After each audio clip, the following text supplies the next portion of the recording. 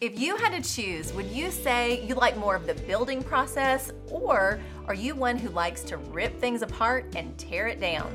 Think about how you feel when you're playing one of those block tower games like Jenga. Does everything in you really want to keep that wobbly tower standing, or do you secretly love when it comes crashing down? I've discovered I enjoy the demolition. I like knocking things over. I actually did it recently when a friend of mine was stacking his K-Cup coffee refills in a cute design. There was something in me that had to knock them down.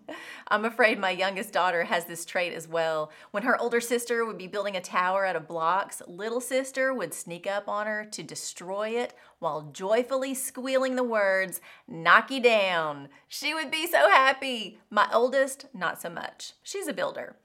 If you've ever seen the show Fixer Upper with Chip and Joanna Gaines, it's very obvious Chip loves everything about demolition day and tearing up an old home to prep it for remodeling. Joanna, on the other hand, loves to step in and build it up with design and decor.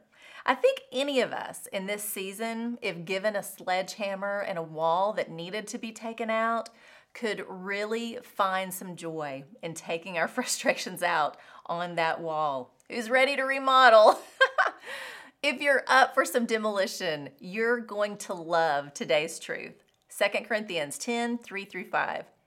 For though we live in the world, we do not wage war as the world does. The weapons we fight with are not the weapons of the world. On the contrary, they have divine power to demolish strongholds. We demolish arguments and every pretension that sets itself up against the knowledge of God, and we take captive every thought to make it obedient to Christ. Did you pick up on the demolition parts? Let me break it down a bit. The Apostle Paul is boldly and very clearly instructing the church at Corinth in how to fight battles as believers.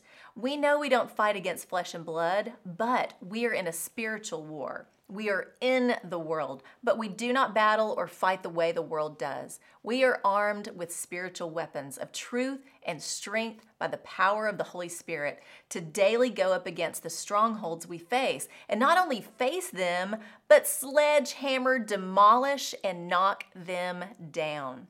We can demolish arguments against the truth of God's word and use our power God tools for smashing warped philosophies, tearing down barriers erected against the truth of God, fitting every loose thought and emotion and impulse into the structure of a life shaped by Christ. It's demolition day every day for the believer as we stand for truth and divine revelation over the false walls and illusions of human reason. As pastor and theologian Dr. David Jeremiah puts it, any teaching that exalts itself against the knowledge of God must be cast down. Or, as my daughter would say when she was little, knock you down. It has no power to stand. That's the truth. Dig into the Word of God. Know the truth of the gospel. Defend it. Fight for it. And if necessary, demolish strongholds and knock down the cultural lies and corruption that may be building up around you. I guess for the believer, it's demo day every day. I kind of like that. I'm Lori Klein.